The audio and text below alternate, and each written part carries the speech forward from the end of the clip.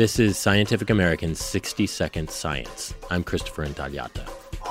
Just like humans have virtually unique sets of fingerprints, every giraffe has a unique set of spots. Not that those spot patterns really help wildlife biologists identify their study subjects in real time. We have more than 3,000 individuals, so I have a hard time myself just keeping track of a few humans. So I have a trouble with giraffes' patterns as well. Derek Lee is a wildlife biologist and population ecologist at Penn State and with the Wild Nature Institute, a research consultancy group. He and his collaborators have been tracking giraffes for 7 years throughout 1,500 square miles in Tanzania.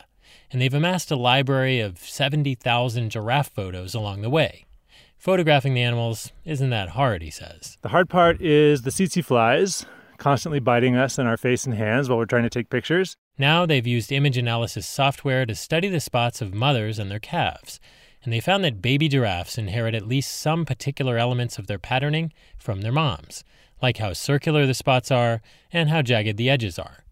They also found that calves with larger spots were more likely to survive their first months on the savanna, perhaps because the spots better mimic the dappled sunlight in the bushes, where calves like to hide from hungry lions and hyenas.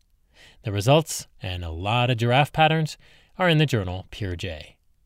It's perhaps not surprising that a physical characteristic that protects an individual from being eaten passes the test of Darwinian natural selection and gets passed along to offspring. The fact that these things are heritable and they did affect juvenile survival makes us feel like evolution is acting on these spot traits. So if mom's camouflage is good, her babies too might have the spots that make them harder to spot.